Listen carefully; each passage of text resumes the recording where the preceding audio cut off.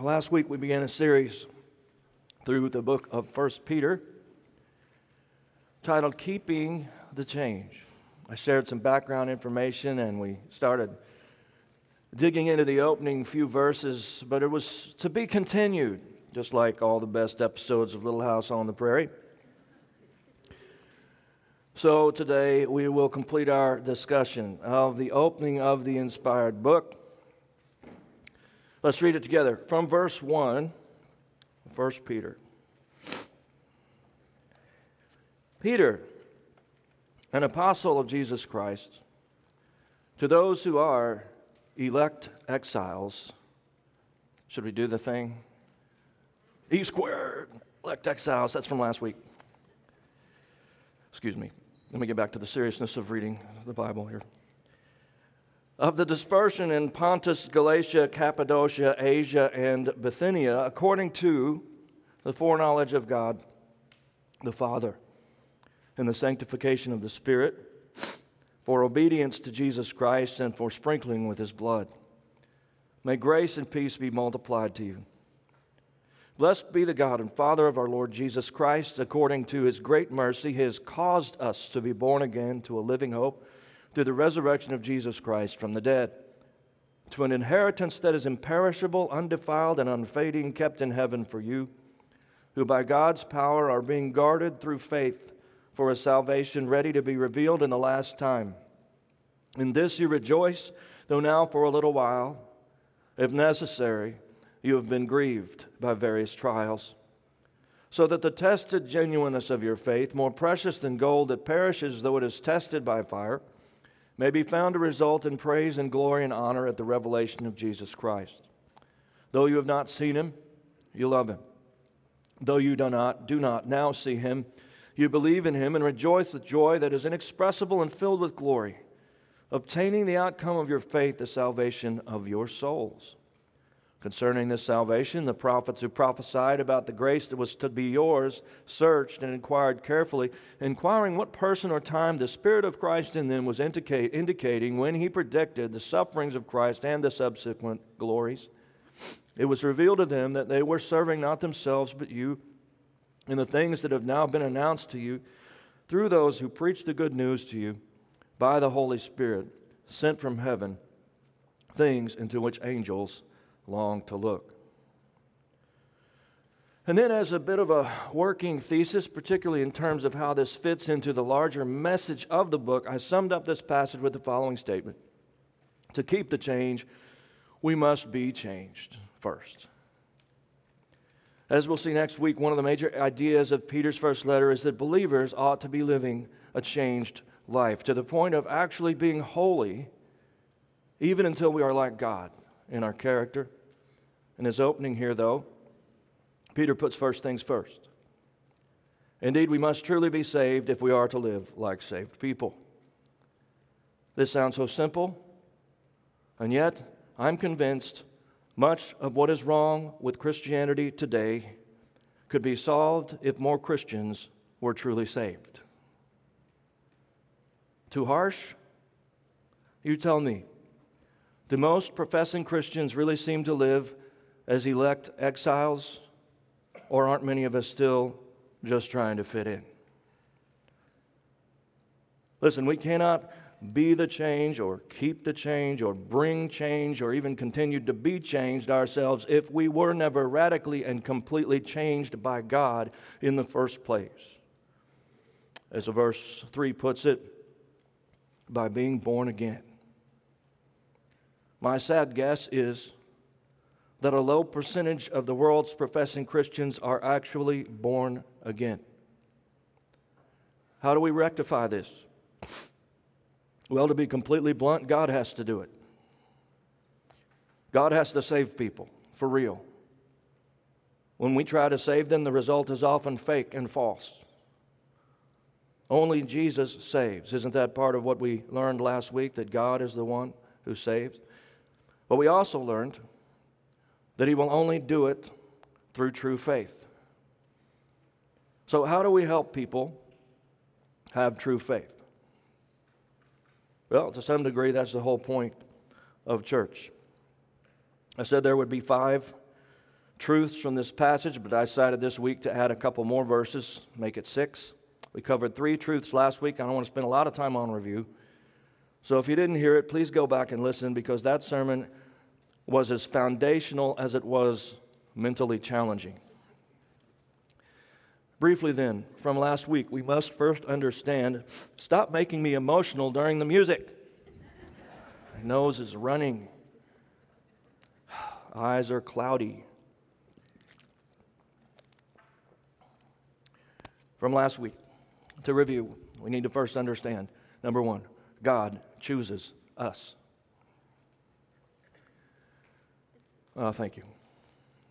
You don't want me to pull this up and use it? I don't know if she did that for me or for her.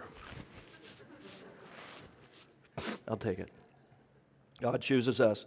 From our text, we can see that God makes the first move in salvation. Through foreknowledge, verse 2, He chooses us. Literally what it says in the NASB, those whom He chose through foreknowledge. I won't start back into all that means and doesn't mean, but every believer should understand that God loved us before we loved Him. He chose us before we chose Him. God came after you, brothers and sisters, and I hope you never forget it, because this means that you are very special to God. He chose you. And what that means is that He will also do for you all of the other things that we will talk about today, starting with the next thing. God regenerates us. That's number 2. This truth is so important that even in our brief review today, I'll repeat the verse from whence it comes. Verse 3, "Blessed be the God and Father of our Lord Jesus Christ, according to His great mercy, He has caused us to be born again to a living hope through the resurrection of Jesus Christ from the dead." To be born again, as Jesus first put it, is to be regenerated, to be made alive from deadness. That is, to be saved. We were spiritually dead and destined for eternal death, but God caused us to be born again, regenerating us to spiritual life and even to eternal life. This is our living hope, and make sure to notice that our hope is not in our own ability to have faith. Our faith is the all-important conduit. But remember that God is the one who causes us to be born again through our faith. Only God can save us, and not we ourselves. This leads right into the next truth, that God keeps us. From verse 4, "To an inheritance that is imperishable, undefiled, and unfading, kept in heaven for you, who by God's power are being guarded through faith for a salvation ready to be revealed in the last time." The basis of understanding behind the fact that God keeps us, that He does not let us go, that we cannot lose our salvation, rests in the fact that we did not get it for ourselves in the first place. And so the first 2 points have as their natural outcome this third point: God chooses us, God regenerates us, God keeps us. Hope you're starting to get the idea that God is first in all of this. That if you're trying to live the changed life or to endure in your Christianity on your own without God actually having caused you to be born again, without actually being an elect exile, chosen and set apart by God, which would mean that you're also trying to keep yourself rather than knowing that God is keeping you, well, you're going to fail. And you might even become one of those sour, so-called former Christians, who, of course, were never actually Christians in the first place. How does that happen, by the way? It's happened to some high-profile people in recent years. How do many people wind up with something other than true faith? How do so many people claim to be saved who probably are not actually saved? I think part of the answer is found in what I've been trying to say, that we are being led sometimes to put our faith in faith. Like as if our faith by itself is good enough to do the saving. It's almost like, the awesome power of faith. No, listen, the essence of faith through which God saves is in crying out to Him, asking to be saved. True faith is begging faith, okay? Begging Jesus said, blessed are the beggars, for theirs is the kingdom of heaven. What did he mean? What if he actually meant those who beg God for heaven are the ones who get it? And of course, that's exactly what he meant. Only the Lord can save you. Faith is simply the way you ask him to do so. Last week and today in this review, our text forced us to think about salvation in terms some preachers avoid, to be honest. We had to ask, am I chosen? Am I born again? Now, your natural follow-up might be, what if I don't feel chosen? What if I'm not sure that God has caused me to be born again? Two things could be true if you're not sure. Either you just don't feel it even though it has actually happened, or else it hasn't happened. This brings me back around to the part we pastors usually say more often, that if in fact you truly have believed upon the Lord Jesus Christ, you can know that God has caused you to be born again, whether you feel it or not. And that would mean you are truly saved. Listen, you absolutely can know that true faith results in your being saved by God. That is true. How can you know? We'll talk about one of the bonus ways you can know in the next point this morning, but in all of my explanations, I never want to water down the importance God has placed on your faith. The first and foremost way you can know you are saved is this: do you truly believe in your heart and have you confessed with your mouth Jesus as Lord, that He died, that He rose from the dead? Is that your testimony? Have you put your faith in the gospel of Jesus Christ? If so, according to Romans 10, 9 and 10 and many other verses, you are saved. God has promised to truly save us through true faith. What I'm trying to do in teaching this opening of 1 Peter is to make sure you remember that God is the one who actually saved you,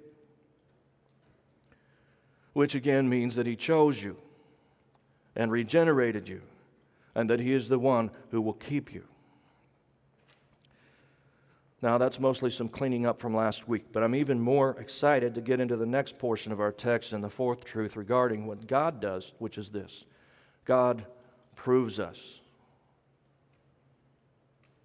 From verse 6 and the first part of verse 7, in this you rejoice, though now for a little while, if necessary, you have been grieved by various trials, so that the tested genuineness of your faith, more precious than gold that perishes though it is tested by fire. So we talked a little bit already today about how we can know that we are chosen, regenerated, and kept, right? I said first and foremost, you can know these things are true if you truly have faith. Just as it says in verse 9, that the outcome of our faith is the salvation of our souls. But here we see that God also helps us find assurance of salvation through what Peter calls various trials.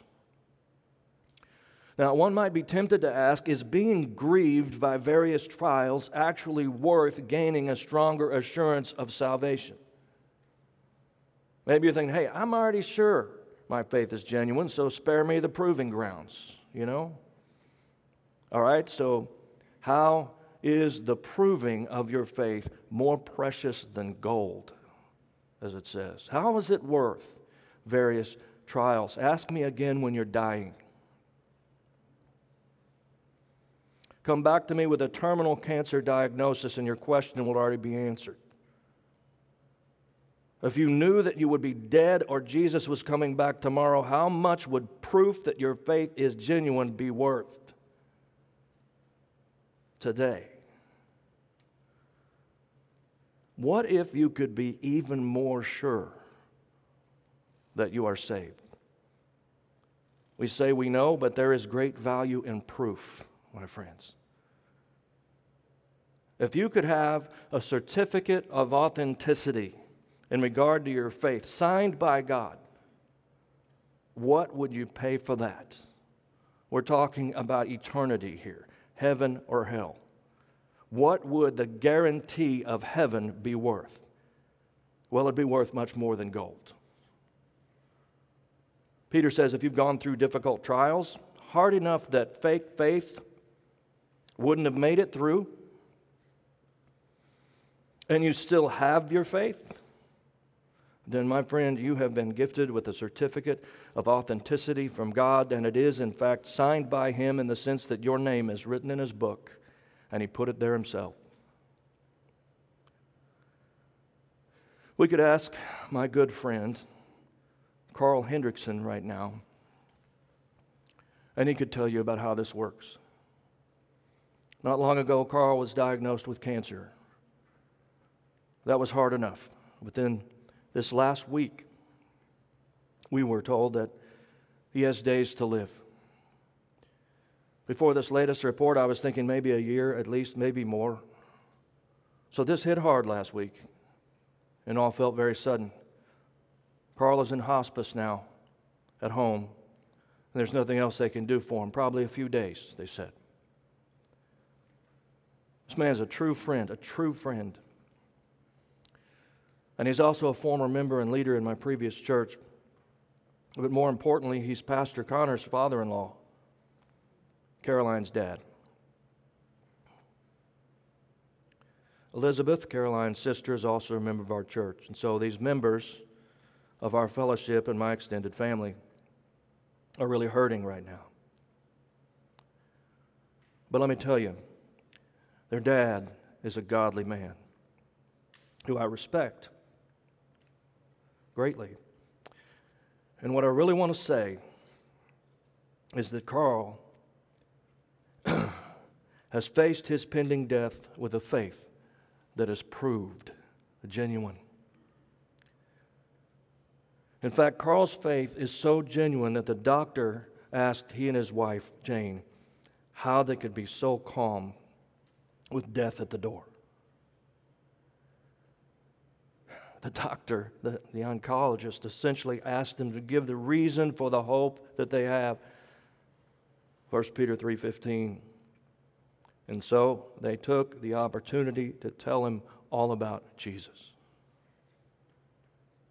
See, their faith is genuine. Is yours? Is your faith genuine?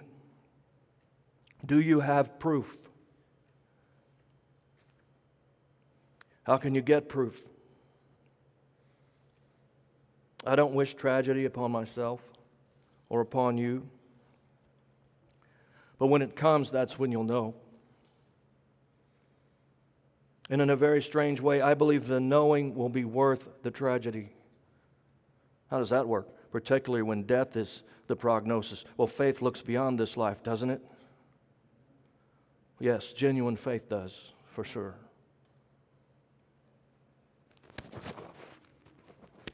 Now, while I think the various trials being referred to here can include just about any kind of hardship, I also think the specific trials on Peter's mind for this particular group of churches was likely persecution.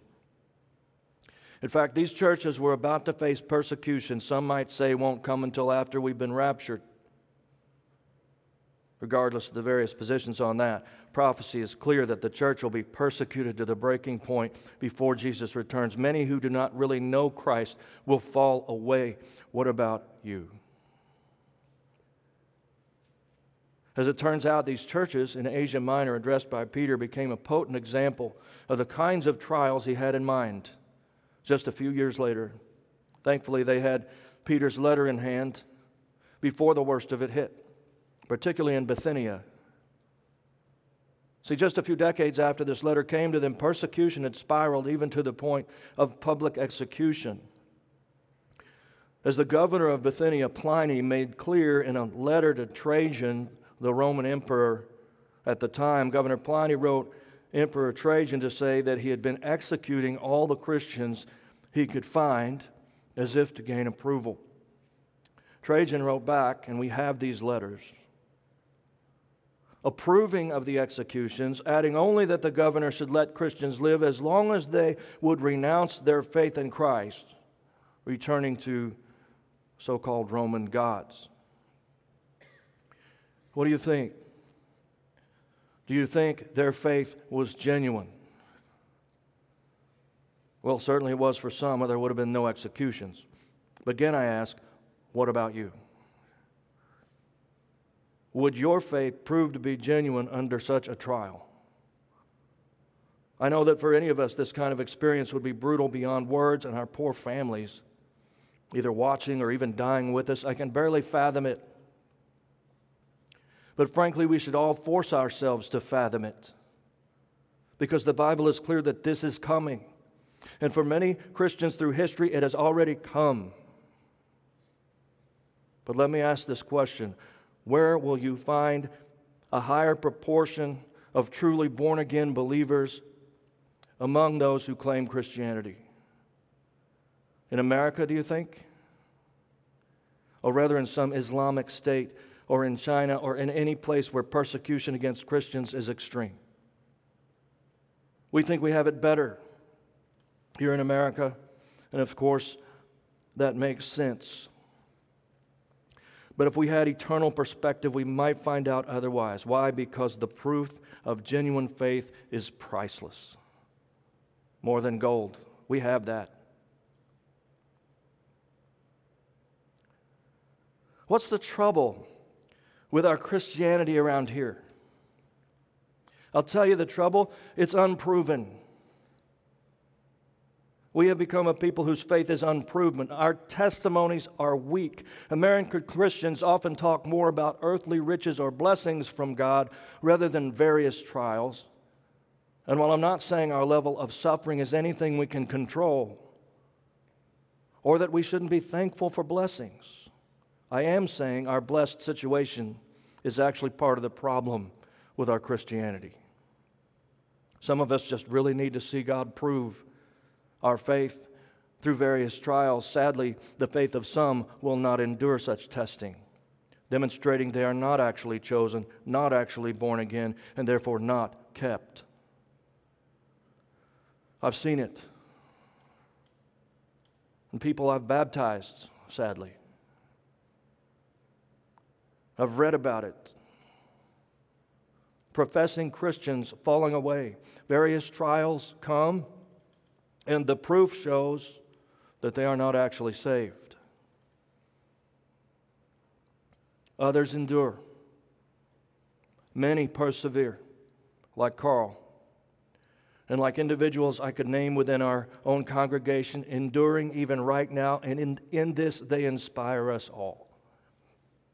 Our church is made up of plenty who have proven faith. Now, if your faith hasn't been proven yet because it hasn't been severely tested, that doesn't necessarily mean it is inauthentic. Of course, in fact, even in our text, it says, when necessary. Doesn't mean it's inauthentic if it hasn't been tested. What if the proving is coming tomorrow? That's my question. And while we could talk about trials that we all face sooner or later, what about the ultimate proving trial called persecution? Nothing proves or disproves faith like persecution. Do you think this can't happen here? I know of people who have lost careers over Christ, something that couldn't have happened 20 years ago. If that's you, that's proof, my friend. If your persecution had anything to do with your faith in Christ and it held fast, your faith held fast, that's proof. You got a certificate of authenticity right there, worth more than gold. Some of you lost friends or even family over your commitment to Christ because you stand for His truth. You're less well thought of. You've lost reputation or popularity in the world, maybe at school. You've been cussed out, singled out, and left out, but you've not walked out on Jesus in spite of the pain. That's a certain measure of proof as well. Regardless, though, I can't help but tell you that we haven't seen anything yet, because we haven't. I believe that before Christ comes, the church will be tested like never before, and not only in certain places, but globally. I believe we will be forced to stand for Christ at great peril, even in our lifetimes. And while obviously in some places around the world that's already happened and is happening, I believe end times persecution is coming right here and sooner rather than later. What costs us in popularity now may eventually cost us our livelihoods, if not our lives. As your shepherd, your pastor, I would encourage you to get ready. When the time comes, don't be surprised, as Peter says in chapter 4 of this same book. Don't be surprised. Don't be caught unaware. Get ready. And part of that, I think, is in making sure your faith is completely in God. Not in yourself. Not even in your faith. Only Jesus saves. Has He saved you? We all have trials to various degrees at all times, but I'm telling you, persecution is coming to the church, and nothing will prove or disprove your faith like what is coming. Partly because that is the purpose behind persecution. God allows persecution to test your faith. None of it happens outside His will. What now? Rejoice. Isn't that what Peter says? While this does not mean we're not also grieved, as he also mentioned, it does mean we take joy in the good part. What is the good part in persecution of various trials? The good part is that God is proving our faith. And what does that earn for us? Besides a priceless guarantee of our salvation, besides a strong testimony, what does faithfully enduring through various trials earn for us? That's the next point. Number 5, God rewards us.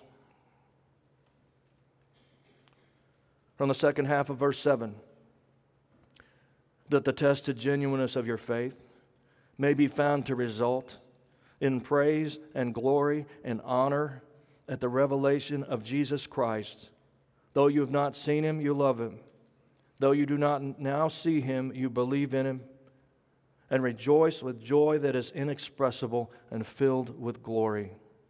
I'd like to start on this point by asking, if the only faith we have is basically forced upon us by God, or perhaps gifted to us in such a way that we don't even really have a choice, then why would we be praised for having it? If there is no individuality to our faith, why are there individual rewards? And of course, by now you know that I do not believe faith is forced upon us, or frankly, imputed. Uh-oh. No, I don't believe faith is imputed, though the grace of salvation certainly is.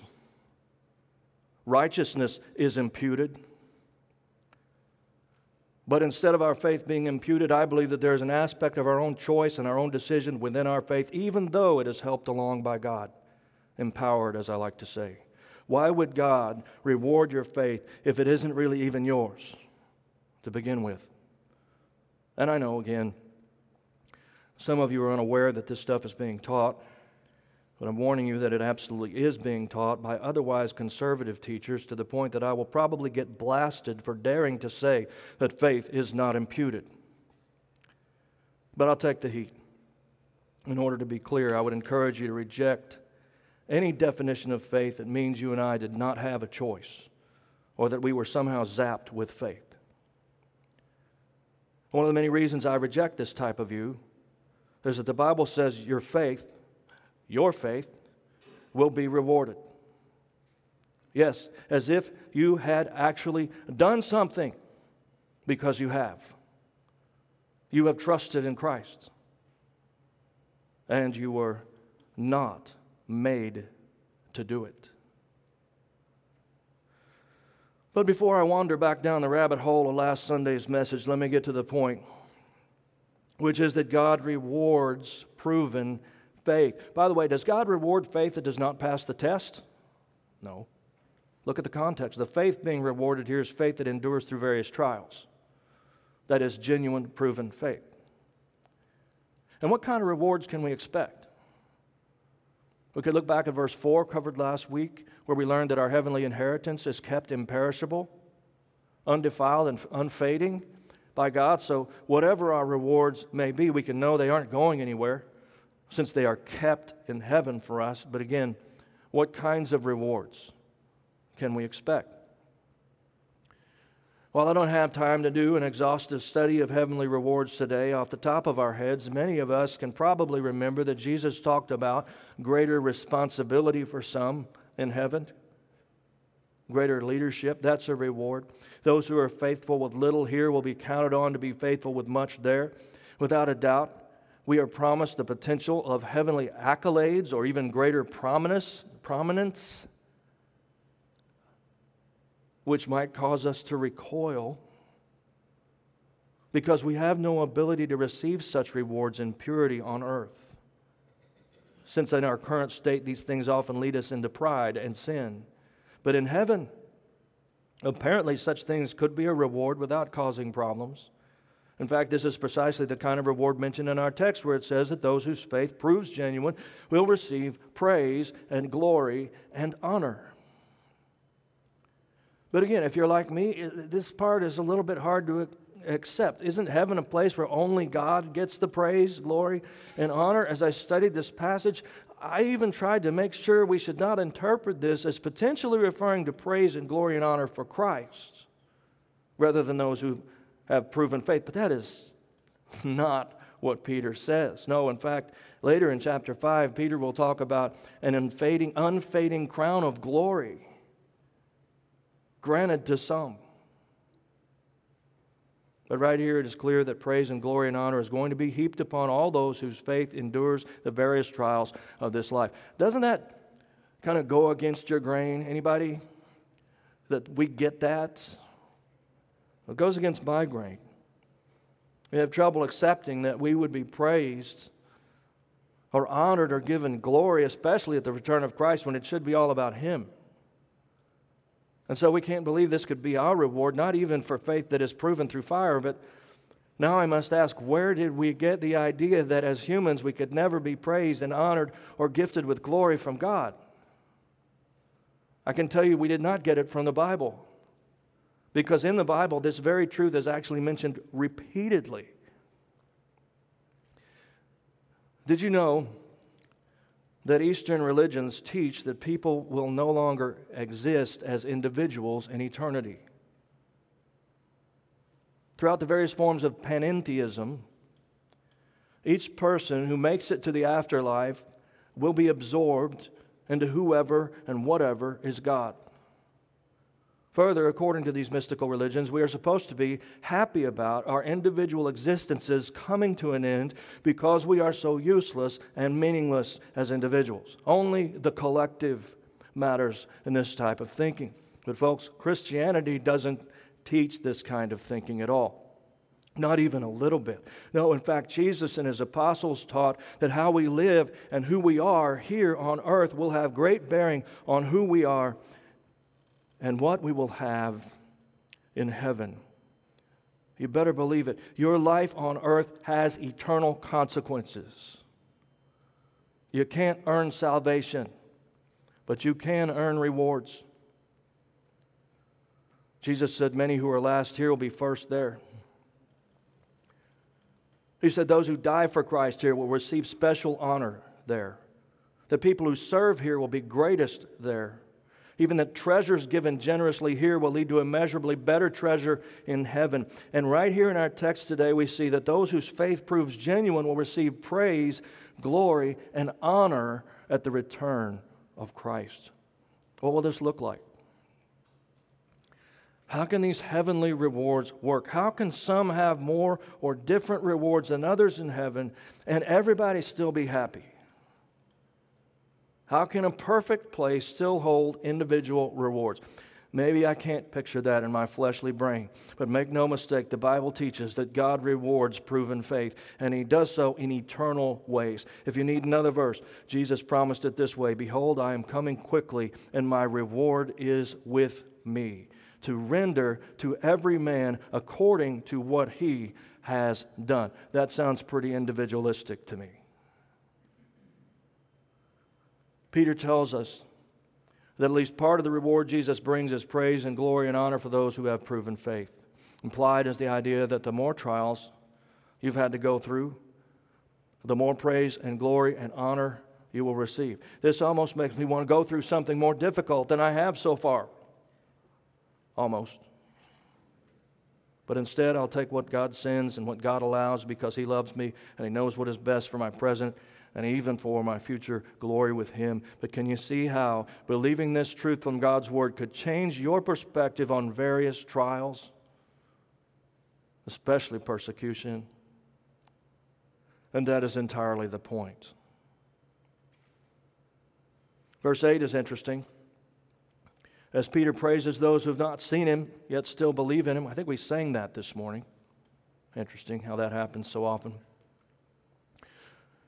He praises those who've not seen Him, yet still believe in Him, and even that we can experience inexpressible joy at the very thought of seeing Him someday through our genuine faith. Peter may have been recalling that moment he was there when so-called doubting Thomas only came to believe by putting his hands into the scars of Christ, falling down to worship Him. But then Jesus said, "You have seen, and so you believe. Blessed is he who believes without seeing."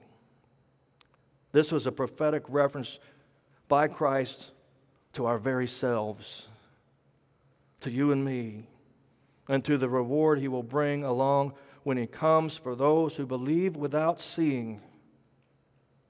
Sometimes you wish you could see. Well, we get a special reward for that. And in this, I think also part of the point is that seeing Christ in person when He comes may well be the greatest reward of all. Even thinking about it brings joy inexpressible to the one who truly believes. Let's look at the sixth and final truth from this passage. And again, all these truths are intended to show that God is the first one to act, that God comes looking for us, that the changes He's going to ask us to make next week, "Be holy, for I am holy," can only be made because He first changed us. So number 6, God sends messengers to us. We handled verse 9 last week along with point 1, so now verse 10. Concerning this salvation, the prophets who prophesied about the grace that was to be yours searched and inquired carefully, inquiring what person or time the Spirit of Christ in them was indicating when He predicted the sufferings of Christ and the subsequent glories. Now, I got to pause right there and just say, wow. The Spirit of Christ was in them. That's the prophets in the Old Testament, folks. Never forget that Christ is eternally God. And so you got the Spirit of Christ indwelling the prophets to let them know ahead of time that He's coming later, not only in spirit, but in body, that He's going to suffer on the cross, that He's going to be glorified through the resurrection. All of this, the prophets predicted centuries before it happened. How did they know? The Spirit of Christ came to them and spoke from within them. That means the words of the Bible came from the Spirit of Christ, which I might add is also the Holy Spirit. Our God is 3 in 1. As is clear in verse 2, as I mentioned last week, the Trinity's right there in verse 2. But reading on, verse 12, it was revealed to them that they were serving not themselves but you, in the things that have now been announced to you or proclaimed to you through those who preached the good news to you by the Holy Spirit sent from heaven, things into which angels long to look. This text, these 2 verses, is just beautiful. I'd encourage you to meditate on these 2 verses next week. I could read this again and again to you, emphasizing different phrases to show us the lengths to which God has gone to save us. You've got the prophets being sent, thousands of years ago even, some of them. The Spirit of Christ within them being sent, those who preach the good news being sent, and the Holy Spirit being sent to me and you, all while angels look on and wonder, what is God doing? Why does He care so much about these crazy people? That's my own little thought.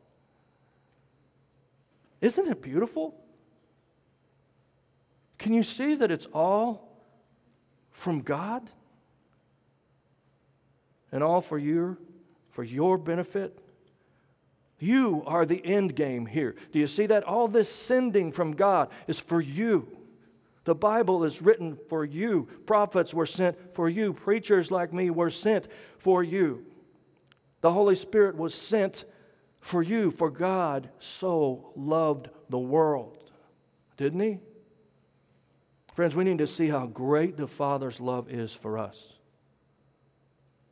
Here the angels are pictured as observers, but indeed God sent angels too in certain cases, and the very word angel means messengers sent from God. If you think about it, God practically emptied heaven for us. He sent everybody. He even sent Himself. And now our God continues to send. Today, He sends missionaries all over the earth to places where they've never even heard the name of Jesus. You don't want to know how many places there are like that, how many millions of people have never heard the name of Jesus. It's millions. So He sends missionaries. He sends because He loves. It's amazing. He sends missionaries, evangelists, that's in the Bible, pastors and teachers, Ephesians 4. And all these, again, are being sent by God for you. I mean, God sent everything and everybody He had for you so that you could hear His message. And when you respond to that gospel, this good news about Christ, you make it all worthwhile from His perspective. Because God just flat out loves you that much.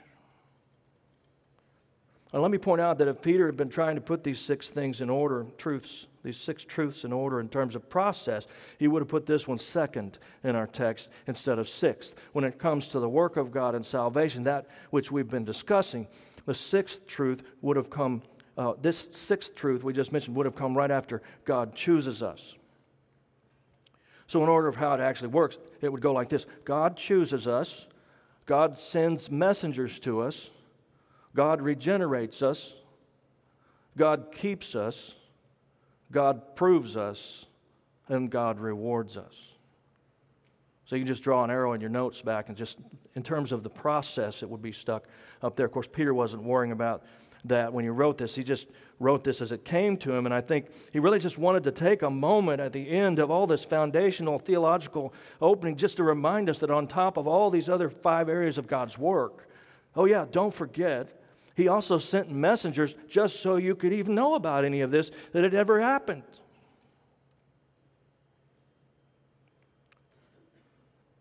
The Apostle Paul was clear about the importance of messengers. Writing, how will they know? How then will they know? Romans 10, verse 14. How then will they call on Him in whom they have not believed? And how are they to believe in Him of whom they have never heard? And how are they to hear without someone preaching? And how are they to preach unless they are sent? As it is written, how beautiful are the feet of those who preach the good news. But they have not all obeyed the gospel. He's kind of taking an aside here to say, not everybody's going to believe. We know that already. As Isaiah says, Lord, who has believed what He's heard from us? Sometimes it feels like nobody. And then in verse 17, it comes back around. So, faith comes from hearing, and hearing through the word of Christ. Can you see that God sending messengers to us is essential? Indeed, preaching the word to those who have and those who have not heard is so essential that without it, nobody would be saved. Should I be afraid to say such a thing? Does emphasizing the messenger take away from God's work and salvation? No, I think not. This is clear as day in both texts. If there are no messengers sent by God, there are no Christians on earth today. And to be clear, that means there are no humans on their way to heaven. Without messengers, we are hopeless.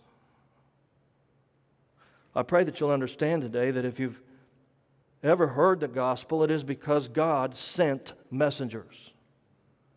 He even sent messengers to messengers to messengers, and now thousands of years later, I stand before you today as one of those messengers. And even if you've never heard it before, you've heard the gospel this morning. If I had done nothing but read the first 12 verses of 1 Peter, you would have heard the gospel. I'm a preacher who has been sent by God, and my message is His message for you. But are pastors or people with positions like me the only messengers God would send? My goodness, no. We would be hopeless if that were the case. Last time I checked, not everyone in this community attends a Bible-preaching church, right?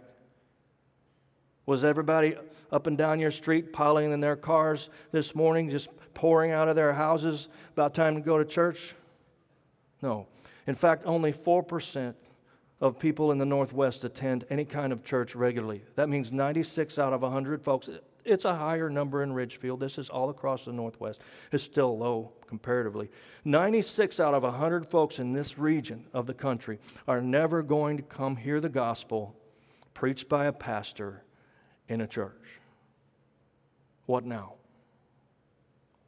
You know exactly where I'm going with this. You're exactly right. Every single follower of Jesus is called upon to preach the gospel, and when we refuse, we are disobeying in a way that potentially has eternal consequences. I didn't come up with that. Paul did, and Peter did. They explained that when those who are sent do not go, there are serious consequences in terms of loss for the sent person who misses out on being used by God, certainly. And I wouldn't want to gamble on how these consequences work for lost people either. God is sovereign, but the text says what it says. How will they know unless we tell them? Jesus said, "Go into all the world and proclaim the gospel to the whole creation." To whom was He speaking? He was speaking to everyone who would ever claim to be His disciple, His followers.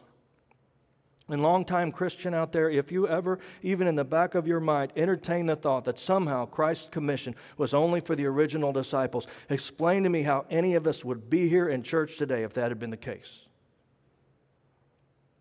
Can you offer an explanation for how the gospel would still be spreading across the earth if Jesus only wanted the original 12 disciples to proclaim the gospel to creation? Obviously, they're dead. So let's not be silly. Christianity would have ended by the 2nd century if that were the case. And in fact, it would have never gotten off the ground in the first place if only 12 people were spreading the word. No, the Bible says those who have not heard will never know unless we tell them. Who have you told lately? Maybe somebody's stuck back on the first point about God choosing, and you're thinking, well, how do I know who to tell? Here's the answer. Tell everyone.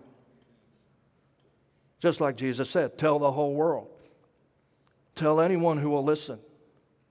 You don't try to figure out who might or might not have faith. You don't worry too much about their response in the moment either. You just tell them. God will sort out those who have faith and those who do not. And that is the way it has been since Jesus sent out His disciples the first time when He said, if they don't accept you, guess what? They may not. Some won't. Shake the dust off your sandals and go to the next town. Notice Jesus didn't say, shake the dust off and go home. How many of us have done exactly that? Don't raise your hand. We've been rejected, so we quit. Wrong answer. Let me circle back to our primary text from Peter where he says, God is the one who sent messengers to you. That is incredible to me. Let me ask you to think for a minute this morning. Who did God send to you? It had to be somebody. You didn't learn about Christ and His gospel, about how to be saved from sin out of thin air. Maybe you can think of more than one person, but who shared the gospel about salvation with you in such a way that you came to understand it and as a result put your faith in Christ? Who did God use to get through to you? I want you to do two things. One, thank God first, because He is the one who sent that person to you. And two, thank that person if possible. Because even in so doing, you might just realize that you too can be the person to be thanked someday by somebody else. Let me just tell you from experience, there is nothing, and I mean nothing, not even parenting, that is as rewarding as knowing that you had something to do with somebody else coming to Christ. And don't even start with me about it's all God. No human should get any credit or encouragement. What does it say? How beautiful are the feet of those who bring good news. Go tell someone they have beautiful feet today. I dare you. Yes, I know salvation is all God, and He is the one who sends messengers. But you heard what we read from the Bible today, didn't you? People who are sent have to obey.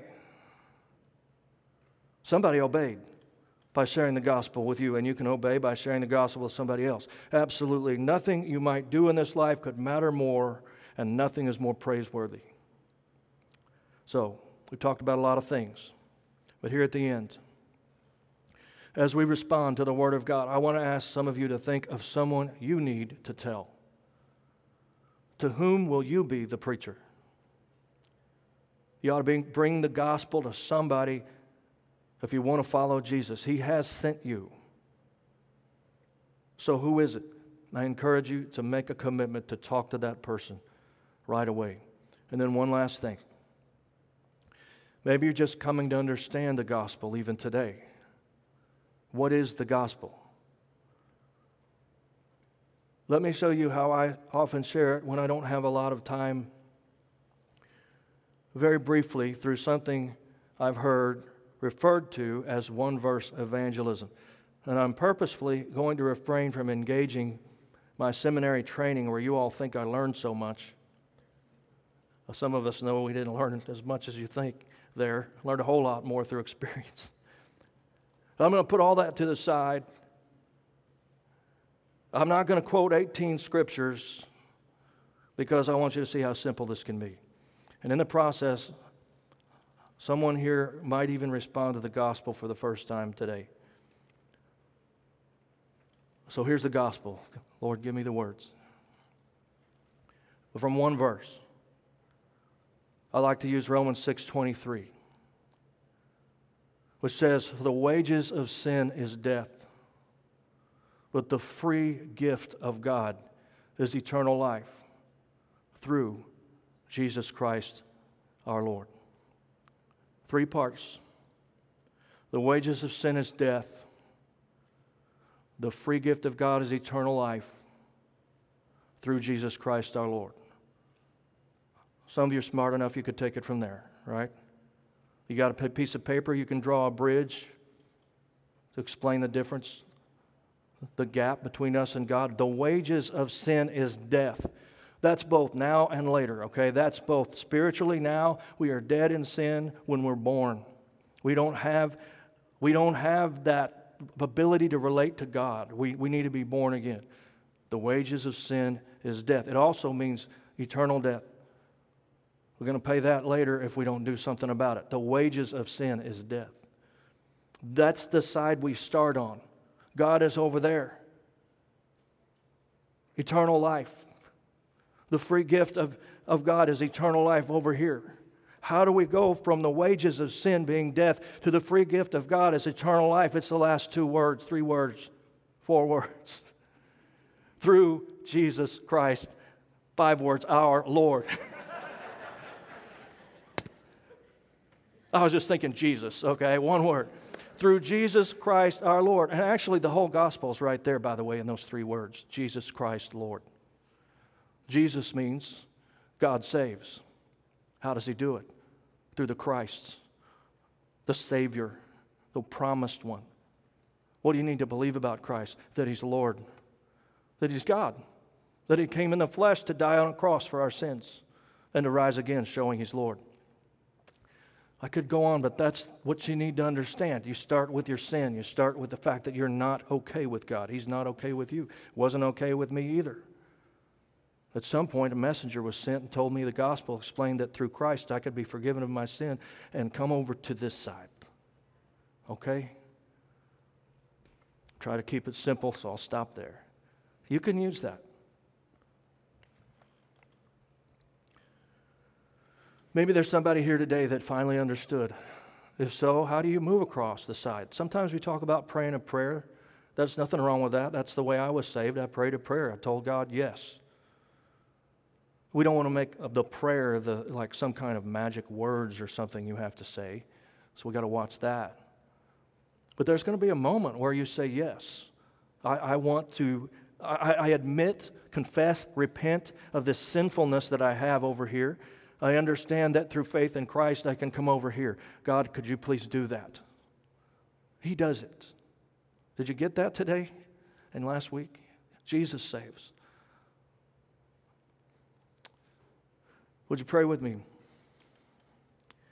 Lord, for anyone here this morning who has understood this for the first time, we know that we can't really walk across without your help, but I just believe you love us so much that you want to help somebody, to draw them by the power of your Holy Spirit this morning, to move from the kingdom of darkness to the kingdom of light, the kingdom of death to the kingdom of life. And we know that Jesus Christ paid the price. He built the bridge. He made the way. And that somehow you've said that when we put our faith in Him, you will save us. You will take us. We don't even really walk across. We just put our faith in you and you just move us over. You're the one who saves. God, I pray you'd save someone today through a mustard seed of faith in Jesus Christ.